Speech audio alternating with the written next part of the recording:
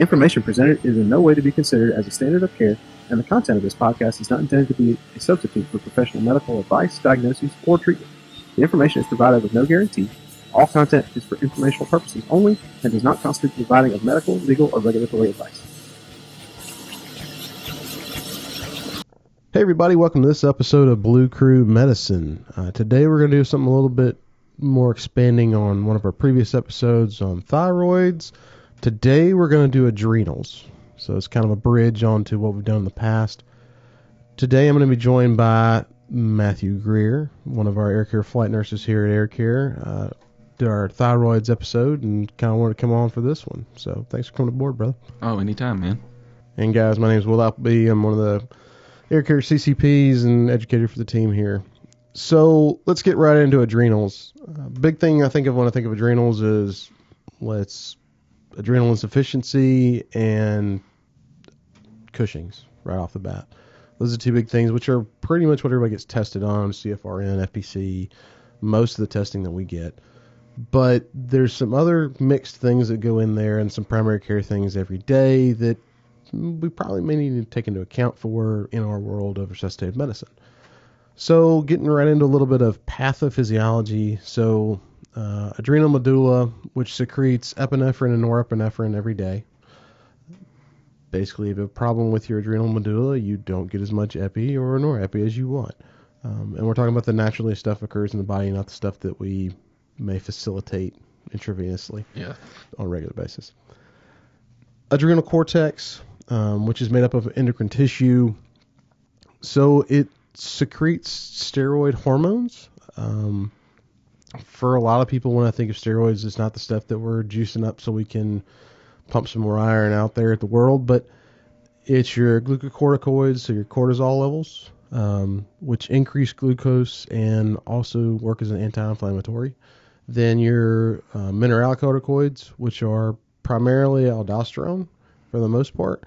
So that does a lot with your salt and water balance, or ADH, your antidiuretic hormone. And then androgenic hormones, which regulate your gonads and your sex hormones as well. So to that point, the three things I think of when you say adrenals: cortisol, aldosterone, androgens. I kind of group those three as one. And so the big two that we worry about, or I can kind of modulate, hopefully, cortisol, right? And its action, so you can get new glucose genesis. There's a big fancy term that I'm not going to spit out because I will butcher it. It also decreases pancreatic insulin production and increases your sensitivity to catecholamines to help with your vascular tone. And it also works with that sodium retention and potassium secretion. Whereas your aldosterone typically is part of your RAS cascade. I'm not going to say RAS system because that's kind of like saying system. That's pointless. Aldosterone is a key component of your ROS cascade, sodium and water retention, and potassium excretion. Also works with metabolic regulation with your hydrogen ion secretion, as well as your bicarb reabsorption. So when I think cortisol, I think glucose, sensitivity to catecholamines, and then there's a portion of that sodium retention, potassium excretion, and more of your free fluid, like your water reabsorption. Whereas your aldosterone, that's more of my working with fluid, working with kidneys, working in that RAS cascade, and it's going to hit on your potassium a little bit more than your rest will. And then it's also that the big one is the hydrogen and bicarb reabsorption. So it's playing with your kidneys, playing with your vascular tone, cortisol system-wide. And a lot of things you just mentioned, everything we talk about in resuscitative medicine is a lot of it's electrolyte stuff, which all plays into your cardiacs. And then we talked about glucose, which is an easy fix, but this can mimic a lot of things and make some of your life a little bit more complicated down the road, especially when you start playing with insulin and how it's an antagonist in some cases. So adrenals are not something that you just kind of, I read about it once in a book and just kind of blow it off and we never talk about it again. These can really play a really tricky role with some of the patients you deal with every day. And to your point to that mimic, cortisol also plays an immune factor. So when you're talking about mimics of, is this Addisonian crisis? Is this adrenal insufficiency? Is this just hot sepsis? Do we have an unregulated immune system that's going haywire, or what triggered it? So yeah, it's really easy to get into the weeds. You have your slam dunk, you have your Life Alert bracelet on that says I have Addison's. Sure. But there's a bunch of differentials that come out. It's, when we said it during thyroids, that other differential. Yeah, this is one of those other differentials, but if it goes unrecognized, unmissed, you're going to be in a world hurt real quick, and there's not going to be a lot to get out of it. So let's get right into the one everybody thinks of most, or I do anyway, which is Addisonian crisis or adrenal insufficiency. So when we think about Addison's, I think autoimmune. Most of them are. It's usually hereditary by a family member. And they basically have a destruction of their adrenal cortex. And so they have low glucocorticoids, mineralocorticoids, and androgens. Everything's on the lower end of the spectrum. They basically have a loss of mineralocorticoids, so they can't regulate salt and water like they normally would with their ADH. And it causes a lot of their issues more than anything else. Yep. So when I think Addison's, and it's kind of like a big group of your primary adrenal insufficiencies, right? So just to go through it, you got your primary, secondary, tertiary. Addison's being one of your key components of primary, right? Anything in your primary adrenal insufficiencies are going to be affecting your adrenal glands themselves. So autoimmune, number one every time. But another one you can think about is your traumatic injuries that directly destroy that cortex. So it's not your quick one, right out of the gate. This is going to take a couple days to develop. You had somebody in a bad MVC. They might have had spinal damage. They might have had renal lax or anything like that matter. But if they've went into and destroyed that adrenal gland or devascularized the adrenal gland to where it's gone, it's literally to the term you said destruction. It's destroyed. You can develop primary adrenal insufficiency from that. You can have certain types of cancers, congenital malformations in kids. Congenital adrenal hyperplasia is a big one. DIC, clot off into your adrenal glands. Certain fungal infections. A lot of it, to me, it's you think of it no different than any gut organ. If you have an area that's ischemic from any known source where there's not getting appropriate blood flow and not getting appropriate perfusion, it can cause any one of these adrenal issues. So that's where I group my mind to, trying to keep it simple, because like we talked about when we got in here, it's easy to get in the weeds. Primary, something has hurt your adrenal glands, whether it's autoimmune, whether it's a traumatic mechanism, whether you have clotted off, whether later on you might have somebody that has had bilateral adrenectomies for some reason. There you go. You have destruction of those adrenal glands completely. So we talked about primary pretty good. Let's talk about secondary a little bit. What comes to mind when you think of secondary adrenal stuff? So the normal pathway, and because it's endocrinology, everything has a little pathway, right? Normal pathway, your hypothalamus secretes a special little hormone, triggers your pituitary gland. Pituitary sends a hormone down to your adrenal gland. It's a negative feedback system. So pretty simple. It's 1, 2, 3, right? If 1 is my adrenal glands, 2 secondary. I'm thinking of a pituitary problem. Something is interfering with the signals from my pituitary down to my adrenal glands. And it can be something simple like your pituitary gland isn't working appropriately and you're just not getting enough of that ACTH. Or it could be a pituitary tumor bleeding in the pituitary gland, pituitary infarction. So, you might have a ischemic patient, CVA, right? And now they've infarcted, caught that pituitary. They might have it. So you can have your genetic diseases, surgical removal of the pituitary. Say you had a tumor sitting right next to it, and for some reason they decided, hey, it's a good idea to go in there and cut it out. Well, there you go. And then I have it highlighted right here, traumatic brain injuries. So we get super common. Yeah, especially here in Mississippi for some reason. We're in the peak trauma season right now, Memorial Day to Labor Day. Trauma's kind of prevalent everywhere. Well, if you have somebody that has a severe TBI, whether it be penetrating or blunt, and that area of your pituitary or your hypothalamus for that matter has been injured, disturbed, or the blood flow altered, you can get secondary or even to that point tertiary adrenal insufficiency from that. Your adrenal gland itself is working correctly, but I can't get the signal to it. It's if the communication loop, that negative feedback loop isn't working right, you'll have a lot of the same kind of issues downstream. And like you said, I want to stress this, it may not be today. They have the MVC today, they have the bad TBI.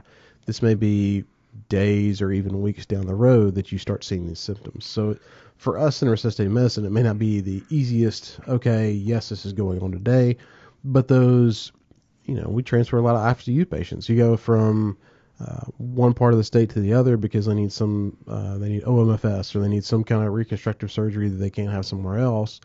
Well, now you have to deal with these issues that you may not have had before, and then did everybody recognize them? Do you really, because it's such a slow onset or it's such a slow process, oh yeah, they're slowly decompensating, you recognize the decompensation, that's great, but why are they decompensating? Exactly. Did they, they've been sitting in ICU for a day or two or longer, and now, most of your traumatic injuries, especially to where if there's any sort of open component to it, talk about head. You have a horrible facial fracture like any type of Lafort or anything that's involved in the sinuses. Well, now you're a day or two down the road. Now they're getting febrile. Now they're getting shocky. Is this sepsis? Everybody loves to think sepsis. Or did something happen inside their head and now they're having some sort of adrenal issue?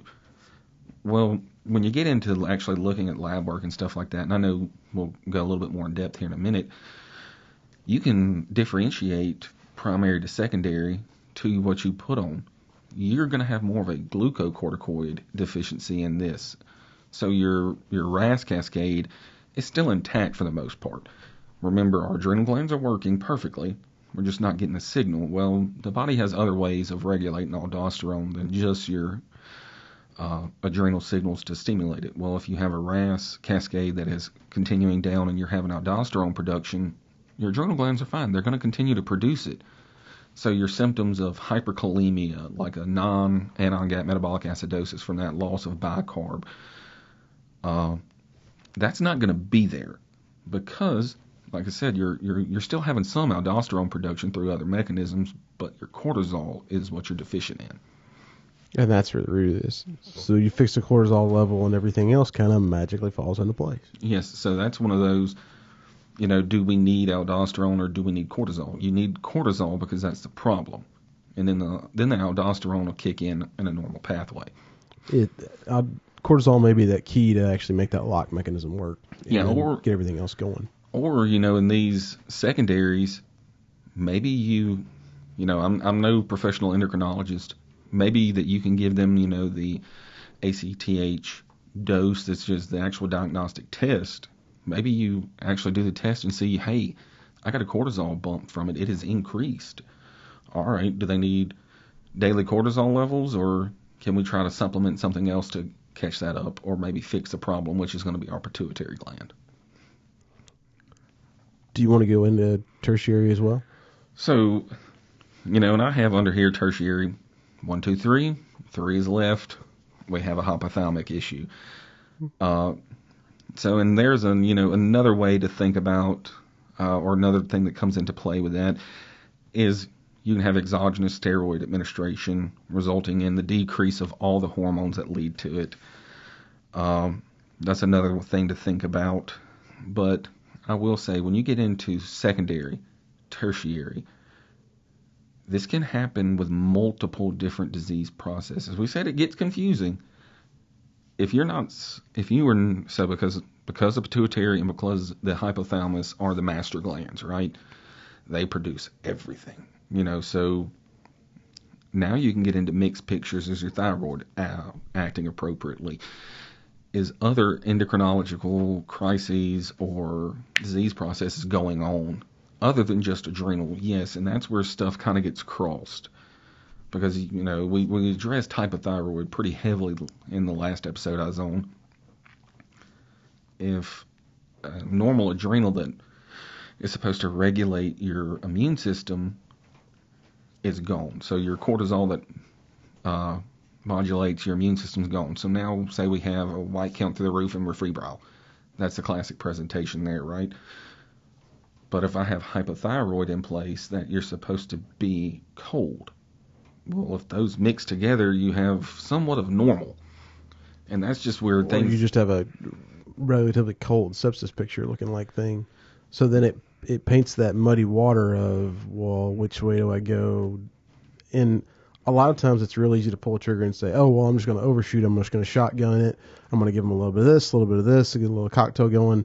And sometimes that works, but most of the time you end up finding other problems that you'll end up having to combat later down the road, especially with these steroids. It can be a real challenge, both with the renal injuries that you can cause or the glucose issues. Yeah, and because it's a shock state, and because adrenal insufficiencies tend to be hypovolemic, your kidneys are going to take a hit to start with, right? You're going to have typically a pre-renal or pre-renal AKI injury, right? So you're going to have a mild bump in your creatinine. BUN is going to be pretty elevated, so you're going to get that BUN to creatinine ratio that's off, and everything's kind of pointing pre-renal. Well, then if I inappropriately dose steroids or inappropriately treat the patient, now we're having a whole mess of problems. So, this is one of those that, it's easy to say, well, hey, they're shocky, forget about it, we'll just check a box, we'll give them stress dose steroids. Well, sure, if they're having some sort of adrenal component, that's great.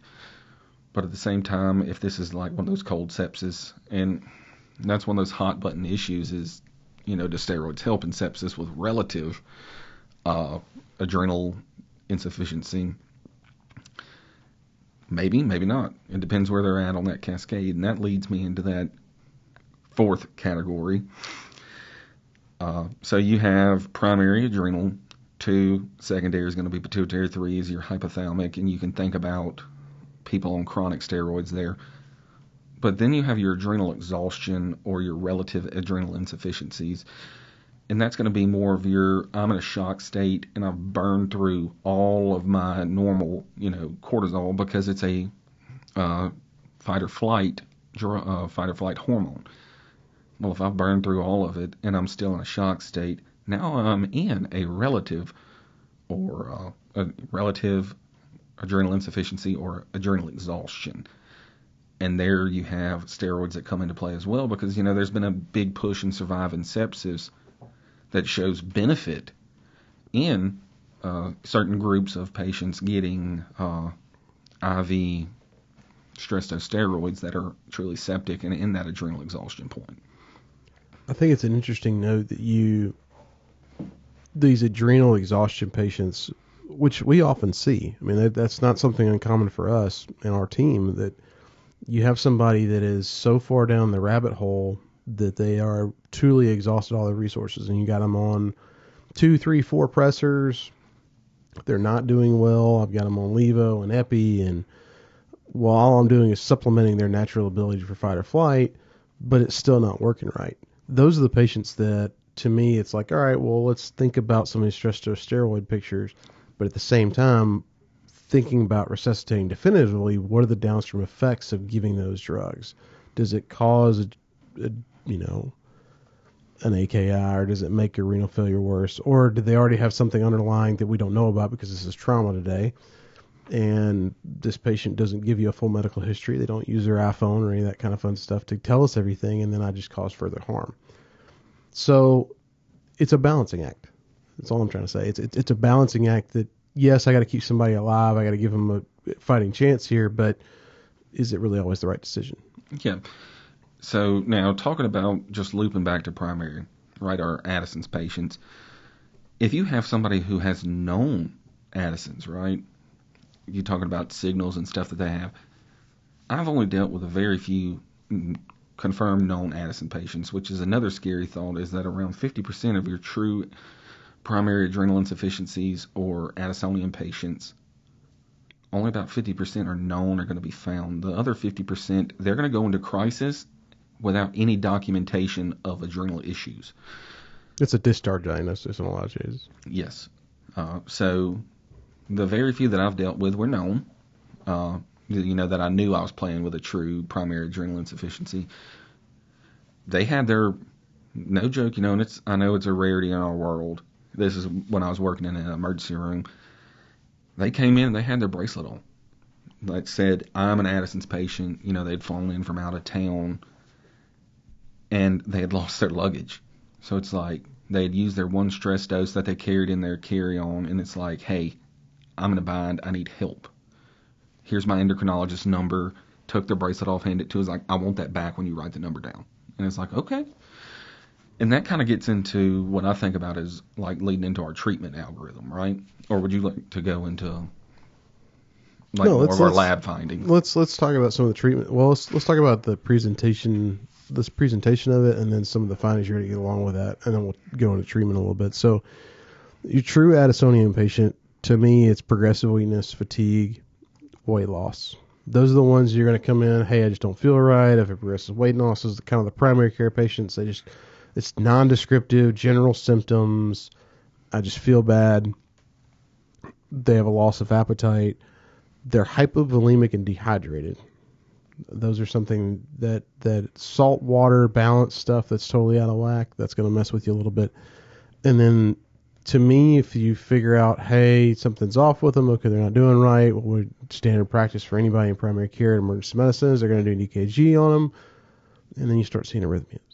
Yep. And that arrhythmia is what tells me, all right, something is truly wrong. This is not this is progressive weakness. This isn't a today thing. This has happened over a couple of weeks, and we're at this point where, yeah, they're talking to me and doing everything just fine right now, but we could fall off this cliff in 5 minutes.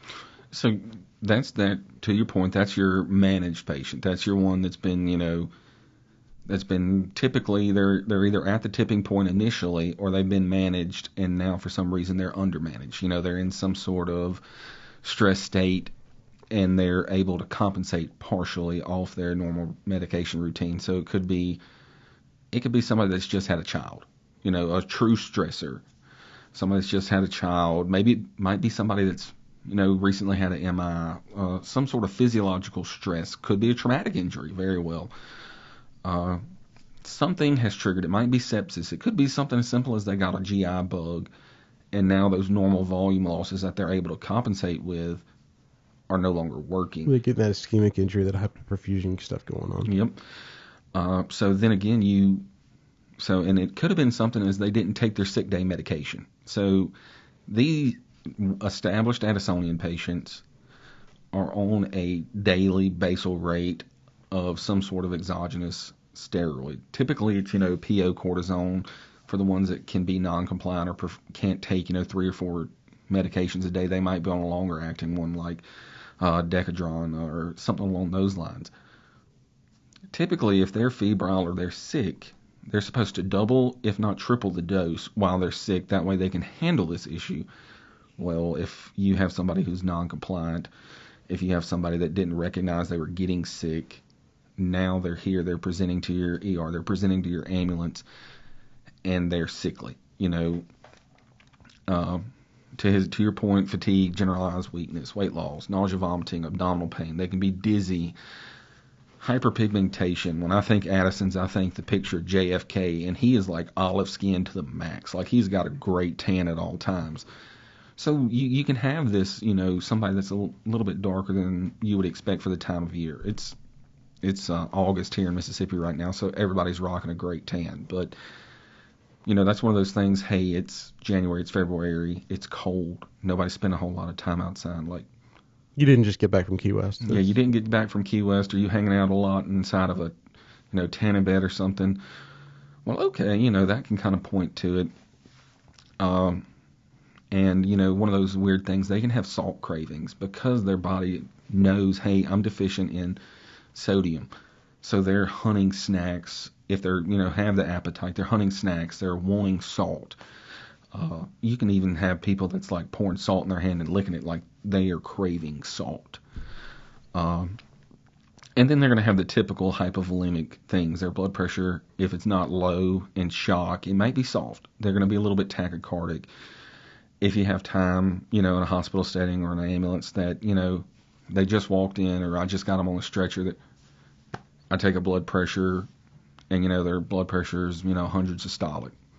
Okay, well then they stood up, or maybe I lay them down. It's postural hypotension because they're fluid deficient. So if you do postural, do orthostatics on everybody. yes, There's your doc friend of mine who said that every patient that comes in his ER gets orthostatics. I don't necessarily agree with that, but it's not a bad idea in some of these medical patients, especially these ones you're trying to kind of figure out where they sit without having to go to the invasive stuff. I mean, now we have ultrasounds and CT scans and all this other fun things.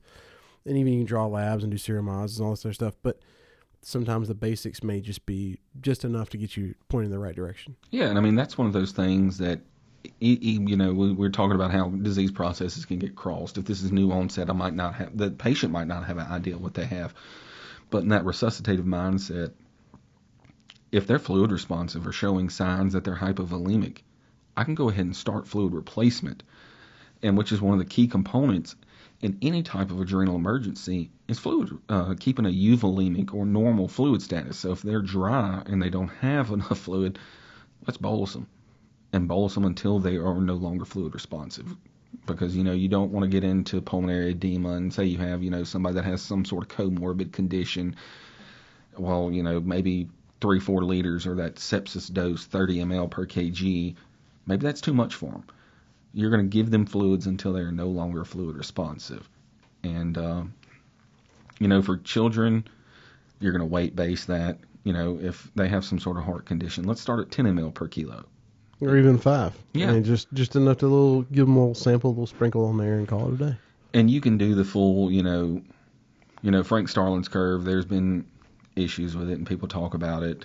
It's not that accurate. It's, elasticity of your vessels. You can use it. It's a general principle of give fluids. It's a guide. It's not a finite art factual thing. It's a guide. Yes, give them fluid until they are no longer fluid responsive, and then you can start pressors. I mean, and that's one of those things. Once again, we're just trying to resuscitate. But if you're in a facility, or if you are, in a critical care realm or an ambulance that has a capability of lab testing. So in our world, we have an ISTAT. We can run a Chem 8 real quick, no problem. ERs, I think everybody that walks in the door gets a BMP or a CMP. That's like standard practice. So typically on your primary Addisonians, and we've kind of hit on it, you're going to be dehydrated, but you're going to have a low sodium, which is typically not normal. That's one of those findings like, hey, you're dry, you have decreased cat refill, you're hypotensive tachycardic, you might have a pre-renal AKI, but you have a low sodium. And, we talked about it, when you're looking at labs and you see a patient that has a low sodium, and especially talking about endocrine, one of those is SIADH, low sodium, is this a endocrine? Well, SIADH typically doesn't present with hypovolemic symptoms. That's going to be your hypervolemic. Yeah, I was about to say, it's usually the opposite. So, and in a true primary Addisonian, you're going to see hyperkalemia. And it can be pretty evident hyperkalemia, to your point, that you're seeing peak T waves on an EKG.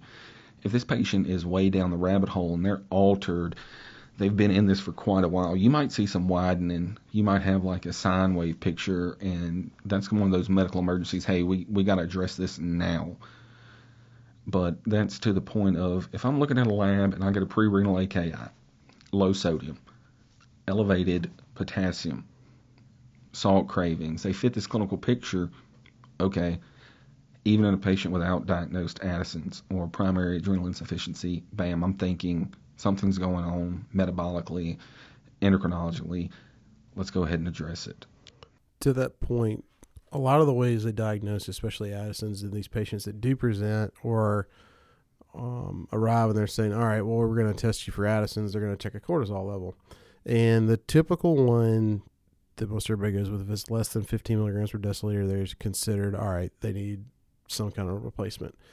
There's been an issue in the past, I've experienced it myself, but several others have, I know, where they are transferring a patient that is potential Addisonian crisis. They've pretty much diagnosed everything, and they're saying, okay, well, look, you got to wait till you get to the receiving facility to give Cortef because we got to draw a cortisol level. You're going to screw up the cortisol level, and you may mess with that. We'll just say no. give the Cortef. give them the steroid to fix their problem so they don't get any worse. If you don't give them the Cortef, all you're doing is allowing that system to continually spiral out of control, and then you may not be able to get them back. Yeah, we're going to confirm your diagnosis before we treat it. Said no one ever.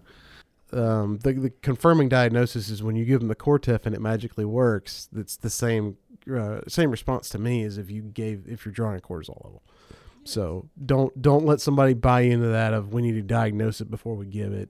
If they need the Cortef, by all means, give them the Cortef. I mean, there's your stress test right there.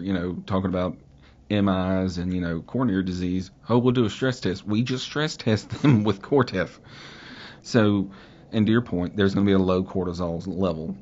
So, and then the other side of it is you'll typically have really marked and elevated ACTH levels as well that go with it in primary. So if you have, and on the other side of it, if you have secondary, you might have relatively low low cortisol, and then you're going to have low ACTH as well, and that's where you go into an ACTH stimulating test. But still, if they're shocky, they have symptoms of Addison's, go ahead and give them the stress dose, because if they're that shocky, you're going to be in a rabbit hole. Because one of the key things that comes to my mind with adrenal issues is fluid and pressor refractory shock. So this is, if they're truly in a rabbit hole and they're on vaso, levo, norepi, and epi. Yeah. I mean, they're on 3 pressors, so they're on the big 3, and you're not getting anything else. You've given them 20 per kilo, and you've slowly or however you had to do it, and they're not getting any response to it.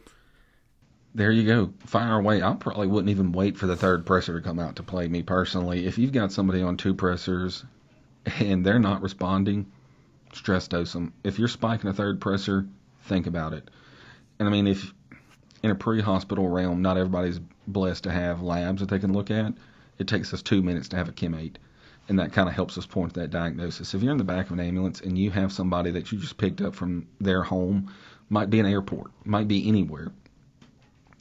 If you've bolused them with fluids, if they were, say, hypoglycemic, because that's a big thing that cortisol plays into. You've corrected their glucose, you've bolused them. If you have access to, say, I know a bunch of trucks carry dopamine, levo's coming around. If you've, got orders for maybe an EpiPush or something like that, it doesn't hurt. Go ahead and stress dose them. If you don't have Cortef, you have Decadron, you have dexamethasone. So another thing, you mentioned it here, is that hypoglycemia. So the reason that is they have a low glucocorticoid level. So part of glucocorticoids is they give you a little bit of glucose bump. If you're low hypoglycemia, or you're consistently low hypoglycemia, so I've seen this in the ER, if you start out with a low blood sugar, we'll give you some D5, D10, D50, whatever, we'll give you some sugar, and we're continually resuscitating them, and we're not really giving them any volume, any dextrose replacement, whether it's a D5, a D10 infusion, or maintenance. We're just giving them enough, say their levo's mixed in D5. And we're mixing it, and they're getting that D5, but they're still persistently hypoglycemic. That may be another indicator of, hey, this is a patient that has adrenal insufficiency. Just another clue, another card, if you say, in your deck. Yeah, and that's perfect. So that's another kind of hallmark symptom. So in my mind, shock, refractory, conventional methods, hypoglycemia, refractory to conventional methods. So, for our sodium replacement, because they're typically hyponatremic, and because it's kind of like the standard fluid everybody uses, you're giving your saline bolus. I mean, if you have LR, it still has sodium in it, give it. It's not going to hurt. You're giving your sodium. You're giving your LR. You give a push of D50. You hung your 250 bag of D10. Whatever you got. Well, how do I continue that maintenance? Well, typically because of their sodium issues along with their glucose, it's very common to find these people with D5NS at a base rate. Now, if they're that's typically the starting point, and later on they might end up on D10 or something along those lines. If I'm in the aircraft that day and I don't have D5NS for some reason, say we just got off a PEDS flight, I gave it. Say you're in the back of an ambulance and you gave your 250 bag of D10, and now they need a base rate fluid that to maintain that glucose. You can make D5NS. It's not hard. You just take a 250 bag of normal saline and add a little bit of extras to it. Well, you can take a full-on liter bag of saline and shoot 100 mLs, 2 amps of D50 in it. Guess what? You have D5NS. Mm-hmm. Now your 0.9 saline might be like 0.8 or 0.7. It's D5NS for all intents and purposes.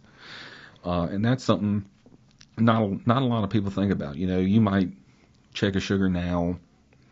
All right, we'll do what we have to do. We're addressing problems. Things are busy. Recheck that sugar. You know, if you try to fix something, always reevaluate your glucose, and that's going to be one of those key indicators. Hey, we gave them something, it didn't get better. I got to give it again. Go ahead and start you a base fluid. These people are hypovolemic. I'm not saying bolus the whole liter of D5NS and mess with their, electrolytes even more. Start them on a base rate. It's adults, 125 an hour, pretty standard. You're not going to kill anybody with that. Increase it as necessary. Kids, 4-2-1 it out. Calculate their base rate, and then you can always fluid bolus on top of it if needed. So we've talked a lot about some of the symptoms you get. The stuff that really kills these patients or really throws them into a rabbit hole that you can't get them out of is you start having these cardiac abnormalities from the electrolyte shifts. And that's something we've mentioned all of them. The big ones to worry about are potassium. That's usually the first one that'll get you. But glucose is just as important, and the same with sodium. If you overcorrect anything too quickly, be mindful of what you're doing. For hyper K, it's still treated the same way. Still give a Rubin's cocktail, which is the insulin, dextrose, bicarb, and the calcium. What do I say? Yep. Still treated the same way. Insulin, bicarb, calcium. You can throw some albuterol in there if you want to. It's not going to hurt. What else is in it? You're going to make me say it, aren't you? Yeah. The DICs, dextrose, insulin, calcium. Well, it's BDICs, but bicarb, dextrose, insulin, calcium. And then for your real fancy, I'm going to address it later on. You can throw K-Xylate in there.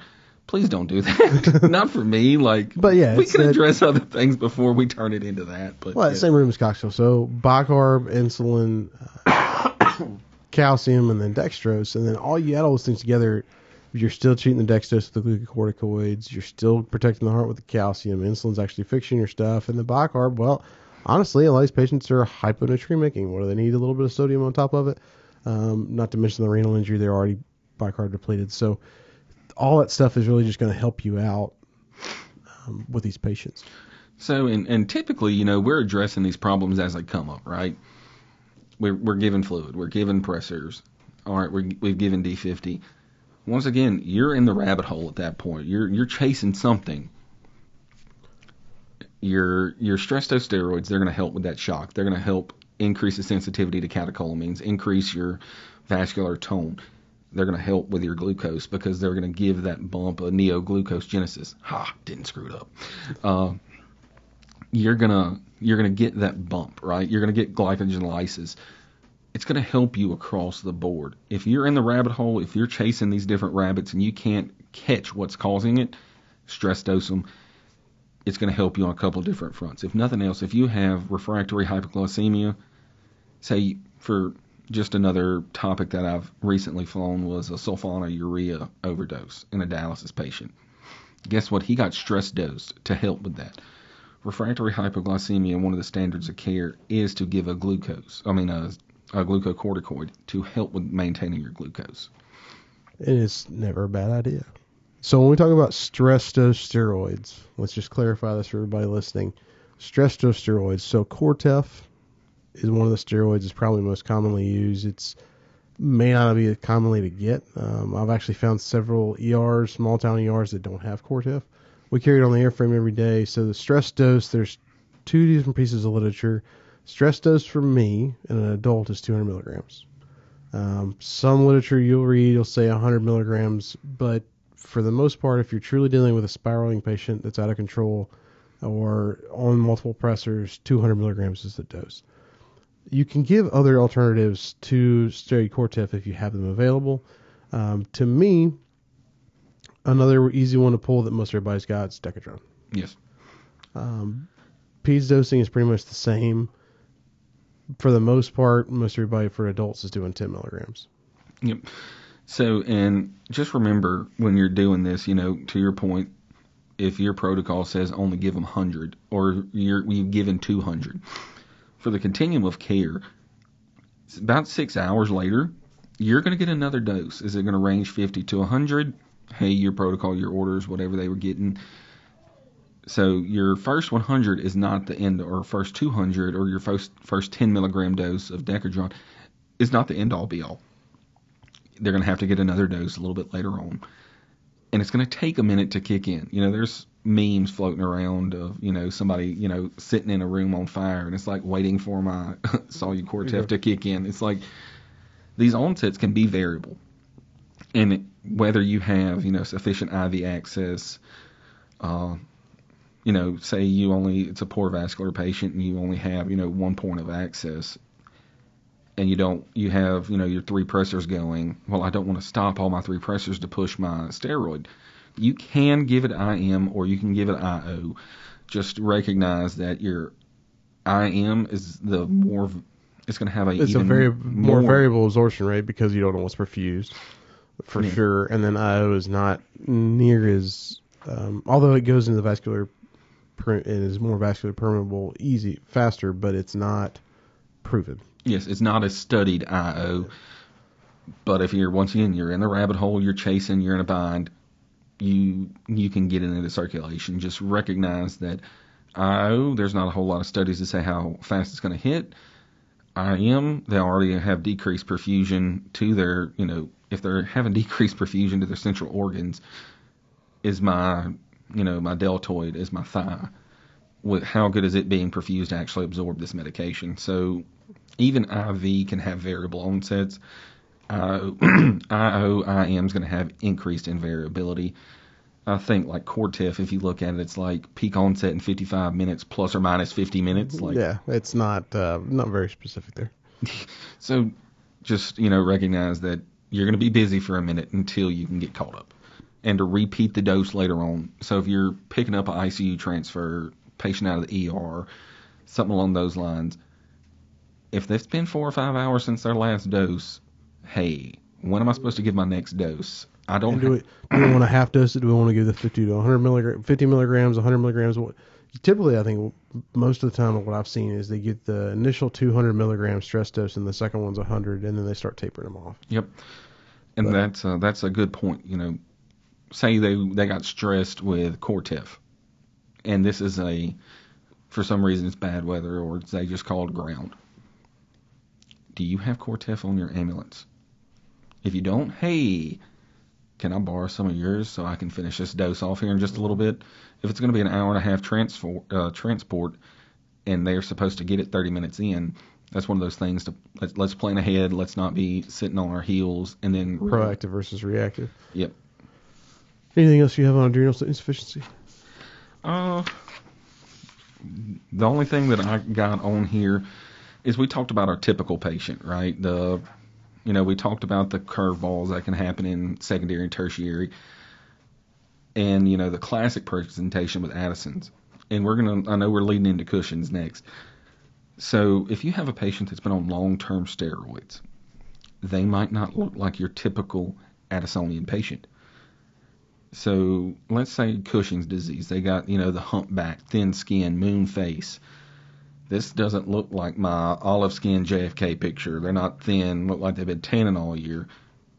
If they've stopped taking their, constant steroid dosing, they might not look like they have Addison's or any sort of adrenal insufficiency. But guess what? They threw themselves into it.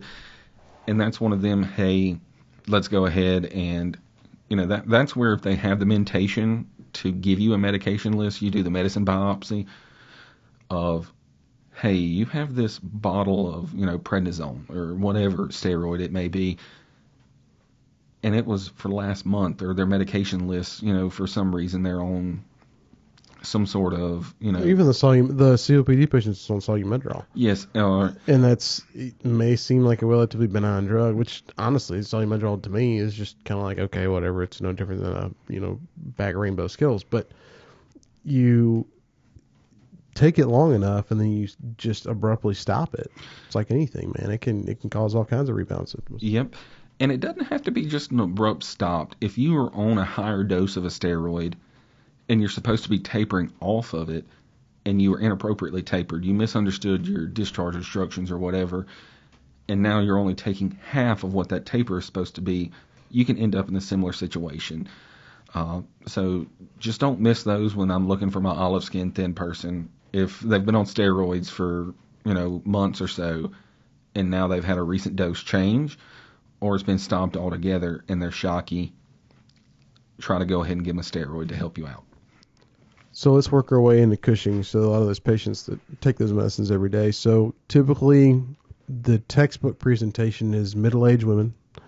They have an excess level of glucocorticoids or a cortisol level, and they have a lot of weight gain, but they're thick in the trunk, face, and neck, but their extremities are extremely thin. They have a large abdomen. They have the fat pad on the upper back, or the buffalo hump, quote unquote.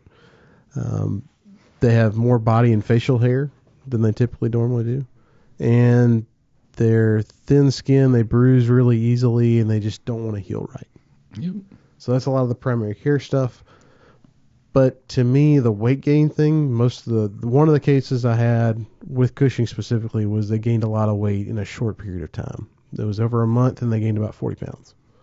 So you have this large cardiovascular load that goes along with the weight gain, which then throws them into a whole another level of set of issues. Something I thought was interesting when I first read about this, when I was starting for the FPC several years ago, was the fact that they have excess levels of glucocorticoids. It actually antagonizes insulin, so they ended up being hyperglycemic. So now, this is like people that I've seen, me personally.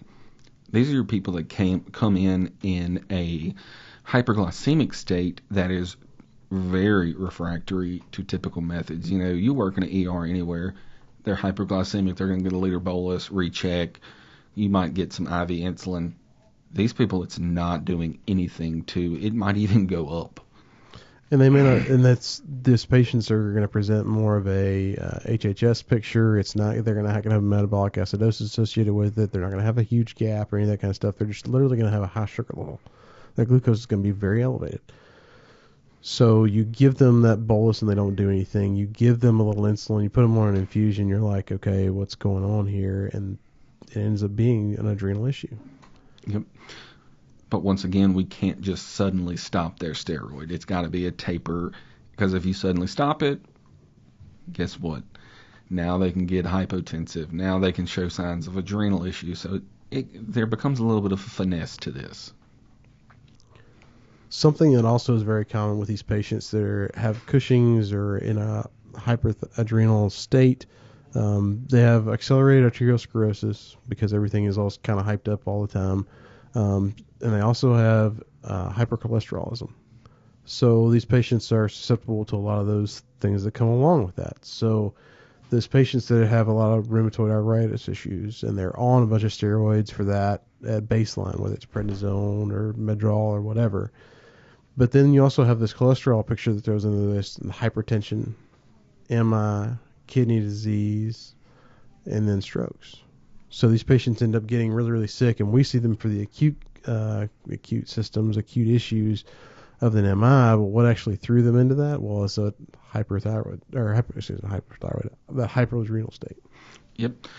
And that's one of those that you'll see, months, years, maybe even decades after, as they're continuing their therapy. To your point, the lady who was, over a month, the 40-pound weight gain, that's a little different. But these long-term issues with your vascular compromise and stuff like that typically doesn't happen overnight. That's, hey, they're on a long-term steroid. They're having a MI now. They're having a stroke now. That's the understanding what led them to it, not so much of, hey, I'm going to stop their steroid and it's going to fix their stroke.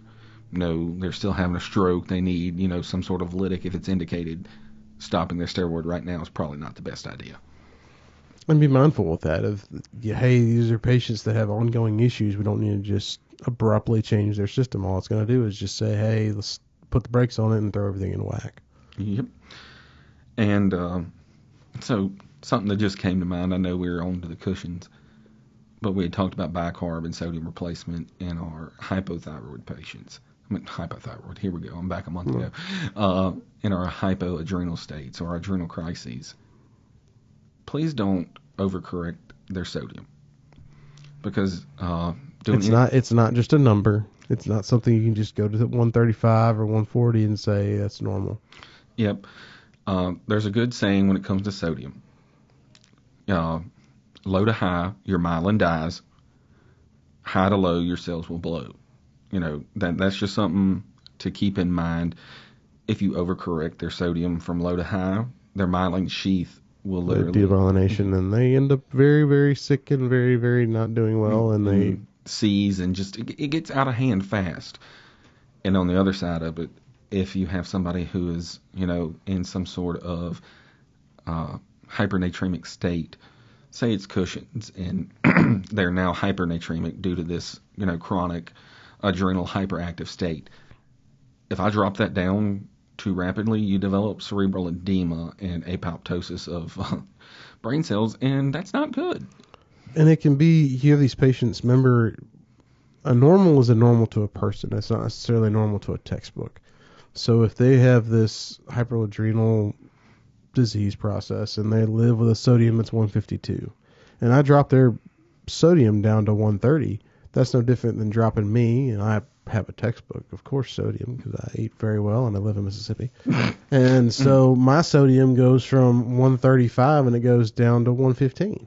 That's the same process. Yes. It's just a number. So be mindful with that of how you're going to correct it. Normal is not normal for everybody. Yep. And that's just to those mind that these chronic states, overcorrecting, if you're aiming for normal, anything can get out of hand rapidly. We want to, in medicine, in critical care medicine especially, they're catecholamine depleted, so I'm catecholamine upregulated, right? You get excited going into these, a sick patient or something along those lines. There's a little bit of hype to it. We want to address what's killing them. We want to slowly correct their sodium. I want your blood pressure close to a normal range. I want your glucose close to a normal range. I don't care to have your sodium normal in 10 minutes. That's not a good idea. It's not a roller coaster. We don't want big peaks and valleys, slow rolling hills on correcting some of this.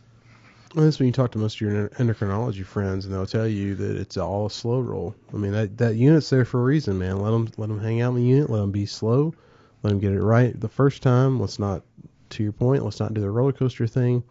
So you don't see a lot of the endocrinology folks down in the ERs because they're looking at the long-term goal. Hey, I need you to do X, Y, and Z in the resuscitative world. Okay, let's get them back to perfusion. Let's get everything back rolling right. And then let's slowly taper everything off. To that point, in transport medicine, in our world, we need to be mindful of that. Hey, if they tell you this is what's going on, this is why, I mean, you can ask by all means, well, hey, why are you doing that, or what's the schedule with this?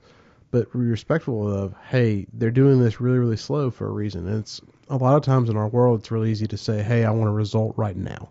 I need to fix this number right now. And most of us are I want to fix it kind of person. Yes. But it's very challenging for these patients because they don't do well with that. They don't do well with the quick adjustments. Yep. And, in a resuscitative mindset, which a lot of the times we do is resuscitate, to your point. We want to fix it. We want to fix it now. Let's address things. Sometimes overshooting your target is going to do a lot more detriment to the patient than you think you're trying to help. So pull back on it. Now, to address something, our relative shock states, our relative adrenal insufficiencies. There's a couple things I tend to avoid if I'm thinking any sort of adrenal anything. One of them is a drug that I like, and I like to use it, especially for RSI, and that is etomidate. I think I'd be doing a disservice if I didn't bring up etomidate during talking about adrenal issues. It can cause some adrenal insufficiencies. The literature came from prolonged dosing of infusions of etomidate in the ICU, uses sedation for intubated patients. But at the same time, it's something to be mindful of. If you've already got somebody that's on the cusp of already being adrenal insufficient, do you really want to throw them over the edge? Is that just enough of that tipping point to do it? So some say one dose of etomidate will never do it. Others will say that it'll do it every time. So it's a toss-up. If etomidate's your drug, be mindful of it. If you're in a rabbit hole and you're thinking, if anywhere on your differential is adrenal, take a second. Whoa back just a minute. Versed and fentanyl. Versed and fentanyl is a great combo. It works a lot. Works really great for sepsis patients. It works really well for anybody that has not necessarily that primary adrenal insufficiency we talked about, but some of that other stuff that's going on. Maybe they have a secondary or a tertiary or any of that kind of stuff. Those are the patients, to me, it's like, hey, I want to help my adrenals out. I may be thinking, all right, we're going to maybe giving this patient Cortef because they're already on 2 pressors. I'm doing push dose pressors and resuscitating actively to get this patient back. Maybe a little bit of the fentanyl, a little bit of Versed, maybe a better combination than using something like etomidate. And if that's the drug you want to use, there's I'm going to bring up Michael Griggs because, went and hung out with him as part of our continuing education. And that's one of those things that he brings up and mentioned was, hey, if you're just dead set, etomidate's the drug I have, it's the drug I want to use, and you're worried about adrenal, why don't we, as part of our resuscitate before we intubate method, why don't we go ahead and give them the Cortef on the front end and then wait just a little bit. Instead of being reactive. You go ahead and give them the Cortef. I'm addressing my adrenal issues. Then you use the etomidate. That way, if there is any relative suppression, you've already tried to address it up front. Now, if you do get into it, it might be later on that you have to redose a steroid, but hey, it's up front. I've got it. And that's one of those things that, typically I don't think of, my push dose pressors, getting those ready in case I need them in a RSI situation. I don't ever think of, oh, well, we're using etomidate. I'll get my push dose. Here's 100 to start Cortef on that. Yeah, here's 100 of Cortef. And I'm like, what was that? And that's one of those things that is like, all right, I understand what you're doing now. They were somewhat shocky. You were worried about it. You addressed it that way. If it was going to become an issue, you've already mitigated the issue. And, since I'm on RSI drugs, I'm not a big ketamine believer.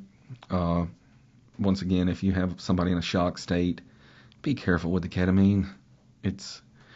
Especially overdosing it. The underdosing is, lower doses of ketamine tend to be a little bit more forgiven, and these patients don't really necessarily drop. But if you're given the 1 to 2 milligrams per kilo and you're using that for as part of a DSI or as part of an intubation in a patient that is, especially the prolonged septic patients, or some kind of issue that's been going on for a long period of time, and long is relative, right? So anywhere from 6 to 12 to 3 or 4 days, ketamine may not be your best option because of that catecholamine dump. So when you think of, or my thought process in it is, in your adrenal patient specifically, they have, or adrenal insufficiency, adrenal crises, adenosine crises, whatever adrenal issue you're having, they're already desensitized to catecholamines. So ketamine has a direct decrease in cardiac output just because of the drug. It's been studied. I'm not giving new knowledge. What's the normal way that you compensate for direct cardiac output issues if your cardiac output's now dropped? You get a catecholamine surge, you increase your heart rate. You get a little bit of bump in vascular tone, and in a normal patient, that's great. You compensate for it. In my adrenal patient that already is catecholamine compromised because they're not responding appropriately to their endogenous or the exogenous that I'm giving them, if I now kill their cardiac output, I've killed them. Your shock state now gets even more shocky. Well, there's a finite level of catecholamines your body can make and replenish in a timely fashion, especially when you get to one of those states. And so if that catecholamine dump that ketamine has with it, if you empty the tank, then there's nothing left to give. Yep. And that's one of those, let me think about it. You've got to be conscious in the drugs that we give patients, especially with any sort of endocrine disorder. Thyroids, because we brought that up last time I was here. Adrenals, even more so, because you're going to play into 2 or 3 disease processes or, organ systems if you do mess up. Like, nobody intends to go into a room and hurt somebody. But if you don't think about what you're doing before, you can do it. So just whatever drug you administer, whatever you're doing, do it with caution, do it with thought, do it with what is the best for them at the moment. Any other pearls with adrenals? Don't be scared of steroids. Don't be scared of a little Cortef. Oh yeah, and to Mr. Johnson, don't let your adrenals be insufficient. Be sufficient at adrenals. So if it's a thought process, go ahead and get your steroids on early. If it's Cortef, if it's Decadron, whatever you have, address it in a timely manner, because every minute that you spend hypoperfused is you're increasing your end organ dysfunction. So if they're already having a hit in their kidneys, every minute that they're hypoperfused, guess what? Kidney function is going to get worse. If they've already got a liver injury, it's going to get worse. If they're already in some sort of, sepsis state, it's going to get worse. And, and a lot of these people, there is a tipping point or a precipitating agent that has caused them to go into it. Don't forget to address it. You hit the root cause and then mitigate all the factors that go on with that root. Yep. Whether it be a traumatic injury, whether it be sepsis, whether it be, anything that has precipitated this, address it. You could recognize, they're an adrenal, bam, got it. What caused it? If they have some overwhelming sepsis and you didn't give timely antibiotic therapy, they're still going to have the issue that caused it. If they're an acute blood loss from trauma, give them blood. Something else I wanted to mention real quick: if you're dealing with these adrenal insufficiency patients, as far as steroid administration, typically the first one we give is a mineralocorticoid. So for us, it's usually Solu-Cortef, but you can give Decadron as well. They typically also get a glucocorticoid associated with that as a secondary. A lot of times, typically it's going to be Solu-Medrol. Is pretty much the most of the one. Is there any other one you can think of? So in our primary adrenal insufficiencies, you're going to get your glucocorticoid, right? So whatever the flavor of the day is, Decadron, Medrol, Cortef, whatever you got. The mineral corticoid, that is most common, that nobody has. Nobody pre-hospital is going to have it. A bunch of your small town ERs, even some of your moderately sized hospitals might have difficulty getting it, is going to be your flutocortisone. And that's going to give your aldosterone replacement. So that's going to be more of your primary symptom or your primary adrenal emergencies, because once again, your secondaries, they still have the aldosterone in place, but it's going to be an issue with the cortisol. So yeah, if I'm thinking mineral corticoid, I'm going, because your Dex and Cortef have minimal effect, I'm going flutocortisone. And now dosing on it, don't quote me on it, because that's not my cup of tea. Well, does it look up? It'll be all right. Hey, that's why there's all these fun resources out there. What is it? The Critical app? Critical app, up to date, Micromedics, all that kind of stuff. Yep. Pay for your subscription, and that way you can actually find out what the dose is. All right, Matt. Appreciate your time today. Keep it up with adrenals. Yes, sir.